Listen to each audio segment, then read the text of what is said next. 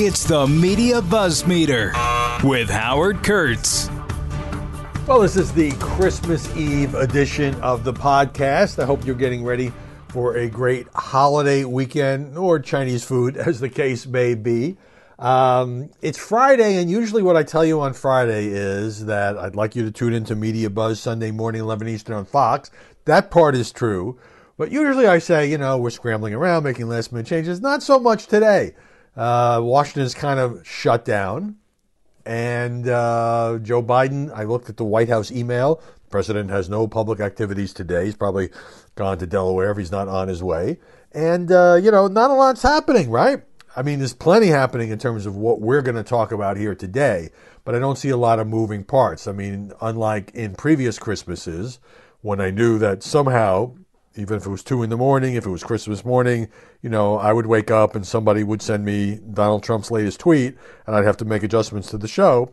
And if anything does happen, well, obviously we'll deal with it. But it's a little bit quiet, I guess is what I'm trying to say. So let's have a couple of appetizers before we get to the main course. Marjorie Taylor Greene, according to Insider and her own financial disclosure statement, owns stock in 3 vaccine makers, AstraZeneca, Pfizer, and Johnson & Johnson. The holdings are between $1,000 and $15,000 each. Not a big deal. There's no suggestion of improper trading here, except that the Congresswoman has railed against vaccine mandates and said that she will not get a COVID-19 vaccine. She was on Steve Bannon's podcast last month. She said, I'm not vaccinated and I'm not getting the vaccine. And she went after vaccine Nazis, because we don't have enough Hitler analogies in this country, for ruining our country. So she doesn't want it. She doesn't believe in it. She won't get it, but happy to make some money off the companies that do. Okay, it's fine. Free country, right? All right. I've been following this Sex and the City situation where 3 different women have come out to accuse Mr. Big on the show, actor Chris Noth, of sexual assault. He's denied every case. Now we have the 4th woman coming out, according to the Daily Mail.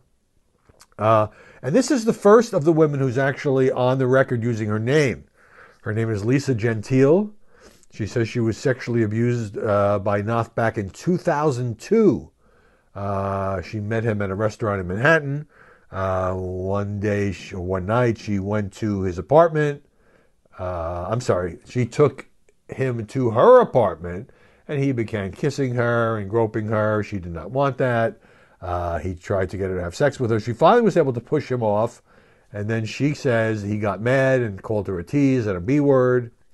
And the next day, according to Gentile's account, and she's got Gloria Allred as her lawyer, Noth called her friend's phone and warned that if she told another person what happened, she would be blacklisted in the entertainment industry. Allred saying had a serious emotional impact on her. Now, I don't know, obviously, the veracity of these claims, but it kind of is getting a little reminiscent of the Andrew Cuomo situation, where you start to wonder, well, even if a couple of them are embellishing or not telling the truth, and I'm not saying they are, the fact that there are 2, 3, now 4 women who don't know each other coming forth and making these claims certainly is cause for concern. This is interesting. Donald Trump's getting ready to launch his social media company, I guess, early next year, which is not too far off. According to the Washington Post, a Chinese firm, which is helping the former president take this company public, has been the target of investigations by federal securities regulators, who say the firm misrepresented shell companies with no products and few employees as ambitious, growing enterprises. According to documents and interviews, the name of this outfit is ARC Capital, ARC, an investment advisory based in Shanghai. Has repeatedly helped create or finance companies with little or no revenue or no customers, no office locations, according to a Washington Post review of various documents. One of these shell companies claimed to be developing autonomous drone software despite having 0 employees. Another said it operated a publicly traded in-home bakery specializing in freshly made cakes and cupcakes, before then pivoting and saying, well, actually what we're into is touchscreen technologies. Okay, so I'm going to go out on a limb and say this sounds a little sketchy, And look, Donald Trump over the years has done business with companies and people who haven't necessarily been the most upstanding. Maybe this indicates nothing because there are certain legalities that you have to follow, and this company hasn't been charged with anything. And maybe it indicates that he's having a hard time finding a more reputable corporate partner. And maybe it's just interesting, but a little bit digging by the Washington Post. All right, I'm going to start now, story number one, with the jury verdict yesterday in Minnesota. The woman, the police officer, former police officer, Kimberly Potter, who was charged with first and second degree manslaughter in the fatal shooting of Daunte Wright, was convicted of those charges. Wright was an unarmed 20-year-old black man, and her conviction, capped a year, really is ending 2021 with these racially charged trials, going back to the Kyle Rittenhouse trial in Kenosha, the conviction of 3 men in the murder of Ahmaud Arbery, and of course, the conviction of Derek Chauvin in the George Floyd murder, also in the Minneapolis area. So in the midst of these, the killing of Wright just added fuel to a very troubling, racially charged fire. And she always claimed it was an accident. There was body cam video that showed her being rather stunned after she used her handgun on Wright. Holy S, I just shot him.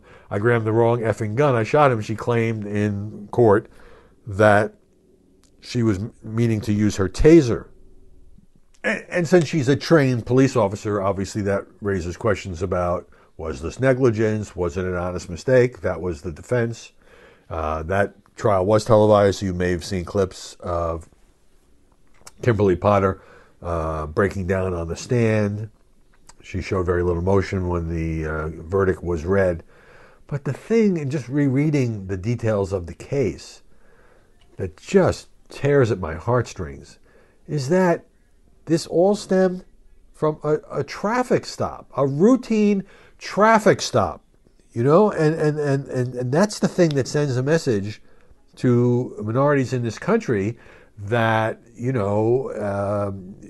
you're always in danger of being pulled over for something. So why was he pulled over in the first place? Daunte Wright was pulled over because he had expired tags and an air freshener hanging from his rearview mirror, which is illegal in Minnesota. I don't understand the air freshener thing, but nevertheless. Okay, now, nobody's painting him as a choir boy. When he was pulled over, what the officers discovered was that he had an outstanding arrest warrant for a gross misdemeanor weapons violation. And they tried to arrest him. And, again, had he just quietly complied, then this wouldn't have happened. He struggled with another officer at the scene who was trying to handcuff him. And that's when Kimberly Potter drew her gun and threatened to tase him and then fired a single shot. Now, I get it, a scuffle with officers, outstanding arrest warrant, but he didn't have a gun. He didn't have a knife. So why did she need to shoot him at that particular time? That was the quick case in the trial. The jury has reached its verdict. And I think it's fair to say that with the conviction of Derek Chauvin, with the conviction of Kimberly Potter, and in some of these other cases, we are long past the era when, mostly white juries would let police officers and others off the hook in these blatant cases of either murder or manslaughter involving young black men almost universally. It's just such a tragedy for everybody involved. All right, number two, if you have turned on a television set lately or looked at your phone, you know that we are in the middle of the Omicron surge, and it's totally screwed up a lot of people's Christmas travel plans. Over 3,000 flights canceled globally because at these airlines, including United, JetBlue, and others, a lot of crew members have tested positive for COVID-19 and therefore can't work those flights. And some of these airlines just aren't able to get the aircraft off the ground. So it's chaos, I think, at a lot of these airports. A number of new cases in the U.S. every day is a quantum leap. I've talked earlier about how it was 120,000 and 150,000. Today's average daily number, 186,000 new cases. And in some cases, this is back to the peak of the pandemic, or at least the peak of the Delta surge. And it could even reach the peak of the pandemic, given the way it's kind of doubling and quadrupling. Now, the good news is, as you probably know, it appears from the evidence we have that Omicron is not quite as deadly as earlier variants, that you get milder symptoms. And that's particularly true if you're vaccinated. And meanwhile, the test situation, which I talked about yesterday, is just absolutely crazy. I mean, you see the lines, people lined up seemingly for miles just to get a test to see whether they have COVID. I know people who've tried to get a test, have called all these places. You go, you have to wait and wait and wait. You can't get an at-home test anymore. And, when Joe Biden gave that interview to ABC's David Muir and said, no, he keeps saying it's not a failure, but then he said, well, we could have done this maybe a month ago or 6 months ago. Yes, that's the whole point. You don't wait. We knew there would be other variants. We didn't know it would be this particular one. We didn't know that it would be quite so transmissible, the way it would spread, almost like a wildfire spreads through a forest. But we weren't out of the woods. We needed these tests. Tests are not a panacea, but they're a very important tool. And you know who's getting, when I say rare, I mean incredibly rare amount of media praise across different news organizations and right, left, and center, and that is Donald Trump. Why? Because we had this situation where Joe Biden gave a speech and the president said, I'm very glad that Donald Trump got his booster, and I want to thank the previous administration for the development of these vaccines. And Trump, said he appreciated it. And then that wasn't the end of it. He had an interview with Candace Owens of the Daily Wire, and she started to sort of say, well, what's the point of vaccines since people who are vaccinated are getting this stuff anyway? And here's the former president saying the vaccine worked, but some people aren't taking it. The ones that get very sick and go to the hospital are the ones that don't take the vaccine. But it's still their choice, and if you take the vaccine, you're protected. Look, the results of the vaccine are very good, says Trump, and if you do get it, it's a very minor form. People aren't dying when they take the vaccine. Let me read that again. Donald Trump says people aren't dying when they take the vaccine. And since so many of the people who are not taking the vaccine, and they're very varied reasons, but so many of them are people who voted for Donald Trump, or people on the Republican or conservative side of the spectrum, this is what they have needed to hear. When I see the pundits on television saying, well, it would have been better if he'd said this months ago. Why didn't he have to wait for Biden? Yeah, okay, that's true. But now he's saying it. And now I think it should be played up. I think the clip should be replayed. And I think the media are right to give him credit. Because if he starts speaking out, doing the right thing, in my view, maybe now that he feels he's getting some credit, not just from the press, but from his successor, then that would be a very good thing. Meanwhile, Axios has a poll saying that people who are unvaccinated in this country, they already have low trust in the federal government, and that plummeted during this past year. So, according to this survey, Black Americans reported much higher levels of mask use, social distancing, and trust in the federal government, regardless of their vaccination status. By contrast, Republicans were far less likely to wear masks and more likely to say they have returned to a, quote, normal pre-COVID life. And this also correlates with, the vaccination rates as well. I did a story on all this yesterday for Special Report, and it was about how the media coverage has been all over the friggin' map, saying Omicron is dangerous, Omicron is taking over our lives. No, Omicron is not really anything to worry about. If you get it, it'll just be mild. And, different experts saying different things. And, since most people in the media are not scientists with a specialty in infectious disease, they rely for guidance on these various, doctors and scientists and academics, some of whom have very different views of what the ultimate impact of Omicron will be. Anyway, the reason I mentioned Special Report is that now that at the Fox News Washington Bureau, we are back to sort of where we were a few months ago. I'm producing this piece. It takes a number of people to produce a taped story for broadcast. And so I've got the editor I write the script, and then I have to do a track, and then I do a little on-camera tag. So the editor who's putting the piece together is working from home. The producer who's helping me find the sound and making suggestions about the pictures that are going to be used is working from her home.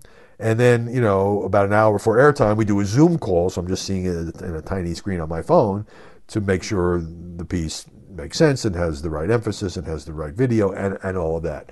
We did that during the pandemic for a year and a half, but it's much harder to do television that way. And it's not a complaint, it's just kind of an effort to show you how it works behind the scenes when you don't have most people in the office. Which leads me to this fascinating story in the New York Times. Obviously aimed mostly at white-collar people, but I can personally relate to this. The story says, it starts off, people need a vacation. They always have. But especially when the office is closed and work is what happens when you're near your phone, which is to say every waking hour, employees need to recharge. Some are quietly asking permission to rest. Others know their break is overdue, and now they're getting nudges from the boss to log off. 2 years into this pandemic, office workers and their bosses are faced with this question. What constitutes an out-of-office status when people aren't in the office in the first place? So the Times story goes on to say that CEOs are now mandating some fun because they're worried about their people burning out. You don't take any vacations at all and all this stress and you're always on call.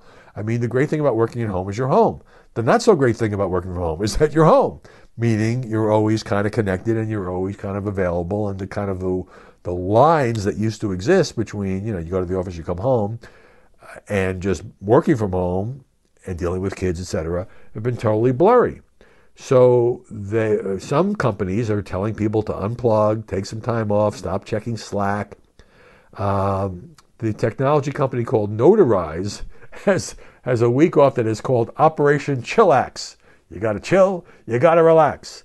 A decade ago, according to some data here, 1/3 of American workers surveyed took the whole week off between Christmas and New Year's. I mean, you know that. Lots of people don't work that week. But now, last year, 1/3 of Americans' paid time off went unused on average. Other people were sort of waiting, saying, well, I'm not going to take my vacation till there's someplace I really want to go and things are returning to kind of sort of normal. And a lot of people thought a couple months ago that would happen in Christmas 2021, and obviously it has not. Or maybe you wanted to go somewhere and your flight got canceled. So it's just an interesting thing. No executives want to see their staff broken down, and some are starting to take mandatory vacations as seriously as they take their work. Don't go anywhere. More BuzzMeter coming your way in just a moment. All right, let's move on to some other items here. Story number 3. This was a piece on Politico that has gotten a lot of ridicule. Not because of Politico, but because of the White House aides who are speaking anonymously or on background. Their names can't be used. They're behind the curtain. About how they're kind of ticked off that they didn't get invited to more holiday season things at the Biden White House. I'll just read you some of this before I weigh in with my own thoughts. Many White House aides are feeling gloomy this holiday season. So much so that they anonymously fumed to West Wing Playbook in the hope it may alert senior leaders to the problem. So some of these people, remember in the Trump White House, this happened like every day, but it was about much more serious stuff. Every day there'd be people close to the president say he's screwing up by doing X. I mean, and then there were all these leak investigations. And I never blamed Donald Trump for worrying that the people who worked for him were certainly willing to throw him under the bus constantly. It's went on for 4 years, but particularly the first couple of years, either because they'd lost a policy battle or they were just pissed or they liked the attention, whatever. Anyway, what the Biden White House aides are saying, the unnamed people, first of all, the Politico story says that many are looking to get out. They wanted to wait till they're at least in the job a year so it won't look weird to bail out. Okay, here's one unnamed White House official. A lot of the natural coordination that happens in a typically functioning White House has been lost, and there's been no proactive effort to make up for it through intentional team building. In other words, in the era of COVID, a lot of things you ordinarily would get invited to, or maybe you were spending part of that time working from home, went away, as they did in many workplaces across America. Staffers are experiencing their fair share of burnout. More people are working remotely, communication often done virtually, so there's less of an office culture there. I can relate to that.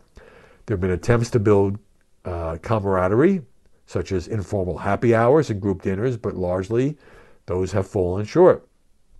Some staffers say it's the result of an insular, top-heavy White House of longtime Biden aides who are distant from much of the staff. No new friends in Biden world, goes the refrain, and others say it's just poor management. The small perks of working in the White House, like the chance to take part in holiday parties and ceremonies, also been in short supply. For July 4th party, most White House staff could attend only if they worked as unpaid volunteers staffing the event, according to an email. For the Thanksgiving turkey pardon and the Christmas tree lighting, the attendance was decided by a lottery system. So if you were lucky, you got in. If you weren't lucky, you didn't get in. A lottery system also used to dole out time slots for the holiday tours. Because, everybody who works in the White House, they've got family. They want to see the White House. The White House is especially beautiful this time of year with the Christmas tree and the decorations. I know from years of going to White House Christmas parties, which basically were stopped by Donald Trump pre-COVID and now have been stopped by COVID. So basically, here's another blind quote. No one expects business as usual during the pandemic, but it's beyond demoralizing. It's insulting, especially when you see DNC and Hill staff and other DC types get invited. You know what? I mean, just stop whining. You are so privileged to work for a president, to work in the White House, even if you're working remotely, and you're going to deliberately trash the place and complain about management because you didn't get to go to the party and you weren't able to give your, parents a holiday tour. You're working for the White House. It sounds so petty. Suck it up. If you have low morale, deal with it. A lot of people don't even have jobs. Or they have jobs where, they're working in a coal mine. Or they're driving a truck. Or they're frontline healthcare workers who are burned out from the incredibly long hours they are working in hospitals, which are overwhelmed now by both COVID cases and cases of other people with other illnesses or people who've put off surgery and whatever. Just get over yourselves, all right? Thank you. Thank you very much. All right, number 4. This op-ed piece in the New York Times by Ben Ritz of the very liberal Progressive Policy Institute is about Joe Manchin and the Build Back Better bill. And I love this piece because it's the kind of point that should have been made in a lot of the reporting on this $2 trillion bill, which of course Manchin blew up with that appearance on Fox News Sunday. Now they're trying to piece it back together. We'll see.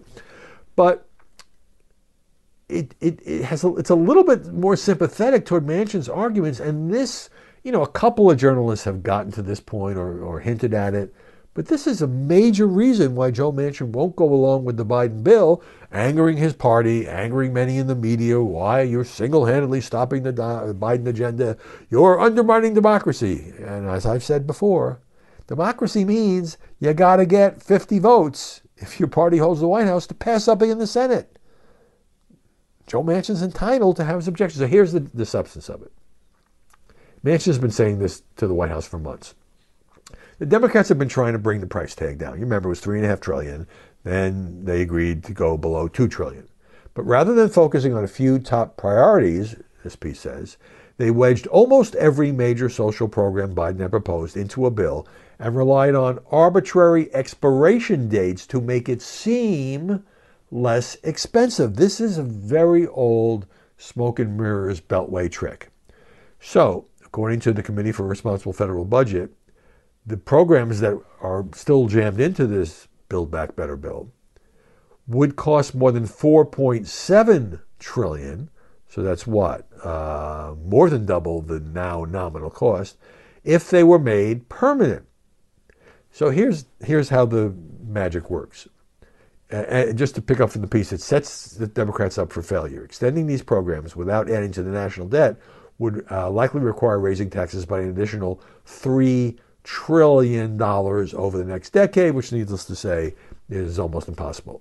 Okay, if Democrats cannot agree on how to pay for these social programs, the only alternative would be to allow these programs to expire after a few years. And you know what happens then.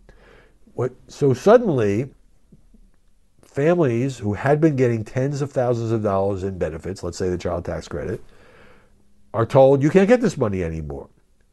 And many families never got it in the first place. But it's so hard. It is virtually impossible. Look at Obamacare in Washington to take away federal benefits once they are part of the budget. And so some states and cities don't want to do this because they have to, in some of these programs, they got to contribute a share. And then, there have been instances when the feds have pulled the plug, and then the states, the governors and the mayors, are left with, well, how are we going to pay for this expensive program now that we no longer have these dollars from Washington? So it is this game of saying, okay, we can't get 10 years of funding for, pre-kindergarten or child tax credit or you name it, expanded Medicare benefits. We'll just put it down for 3 years. That'll make it seem much less expensive. We can say the bill doesn't cost that much. Knowing full well when that time comes, the argument that will be framed by liberals and by the media, which will adopt this, is, are you really going to vote to take away these benefits from struggling families? In other words, you're giving it to them, but you're making it only temporary. And then you're going to yank it away, and then there'll be a huge uproar. And if you don't yank it away, you got two choices. You explode the deficit further, or you find some way, meaning higher taxes, to pay for it. That's the gimmick. And this guy is a liberal who supports the bill, wants some version of the bill to pass, but he says Manchin did the Democrats a favor by blowing the whistle on this fuzzy math. Don't go anywhere. More BuzzMeter coming your way in just a moment. So that about brings me to the end of the podcast. We did a lot of this stuff up front, so you can file a lawsuit. You didn't get the full 5 stories, you got 4. But I snuck a lot of those COVID stories in and tied them up with one bow and ribbon. So once again, looking forward to the holiday weekend, whether you're stuck at home, whether you were able to get where you were going. I hope you have a great weekend. And, it's a little bit depressing. It's a little bit psychologically difficult, I guess, for lack of a better phrase, to be having to talk day after day after day about people getting sick and about people's plans being ruined and what is the new normal and how dangerous is Omicron and how many people have gotten it. Some of the New York City, New Year's Eve ball drop that's been curtailed but not canceled. You got more pundits going on TV now, people like CNBC's Jim Cramer, Stephen A. Smith of ESPN saying, yes, I too now have COVID, even though I was vaccinated, but thank God for the vaccines, and I only have mild symptoms, and I guess that sends a message. But when I get kind of down about it, because, it's just wearying. I mean, when this first started, we all thought, okay, we'll get through this. Maybe it's going to be a horrible year, but certainly by 2021, and certainly once the vaccines were approved, we thought everything would get so much better. And it's so tantalizing because there have been periods of time when the mask mandates would drop, the lockdowns would end, the kids would go back to school, and then boom, we're back where we are. But you know what? I'm going to do the glass half full, because unlike a year ago, unlike March of 2020, when we had no conception of the magnitude of this global pandemic, you got sick, there were no vaccines, there was no pill. Now the FDA has approved a new pill from Merck and one other manufacturer.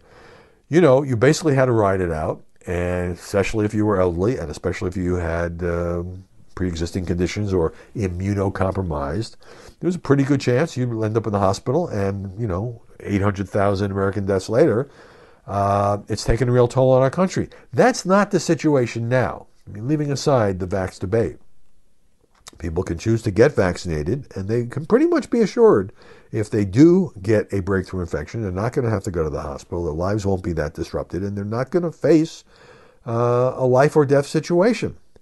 Also, there's ways to treat it now, and that's another breakthrough. And also, originally nobody could get the vaccines, and then only adults could get it, and now even kids 5 to 12 can get it, and originally it was 12 to 17.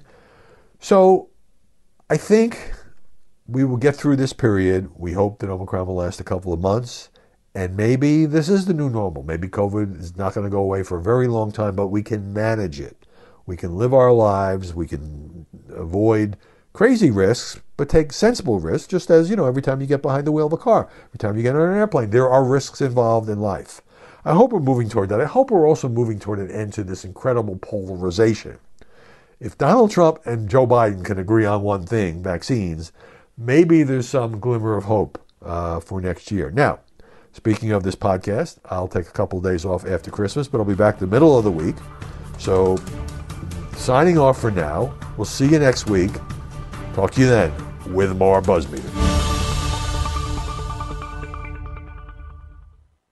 Listen to the all-new Bret Baier podcast featuring Common Ground, in-depth talks with lawmakers from opposite sides of the aisle, along with all your Bret Baier favorites like his all-star panel and much more. Available now at foxnewspodcasts.com or wherever you get your podcasts.